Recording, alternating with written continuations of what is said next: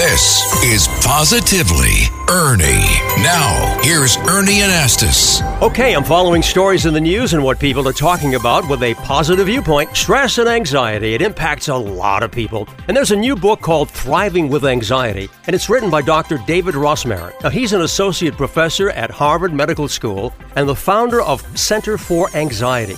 Doctor, you say that if you're human and you don't have any anxiety, then there's something wrong. Explain that. Anxiety is a human emotion. It is not a disease. The question is, what do we do when we feel anxious? And that determines whether anxiety becomes a disorder or whether we can actually thrive with it. So you would like to help people learn how to live with anxiety, okay, and make it an asset is what you say, to help people grow and flourish, right? That's exactly right. I think too often when we feel anxious, we're bent on getting rid of it, and what ends up happening is it comes back with a vengeance, and we miss out on all the opportunities that anxiety can provide us, thrive, and actually do better in our lives than had we not had anxiety in the first place. Have you seen positive results from what you're talking about? The new book is jam-packed with stories of patients that I and my colleagues have seen in different ways to actually use anxiety as a strength. So you find ways to turn it around. In other words, when people start thinking that, oh man, I'm having this problem, find a way to turn this anxiety into some energy.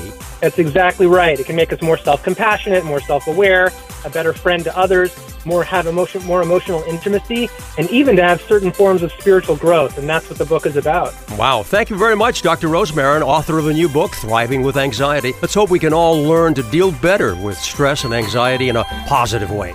I'm Ernie Anastas on 77 WABC. For more positivity, listen anytime. Download and subscribe to Positively Ernie the podcast. Go to WABCRadio.com and the 77 WABC app.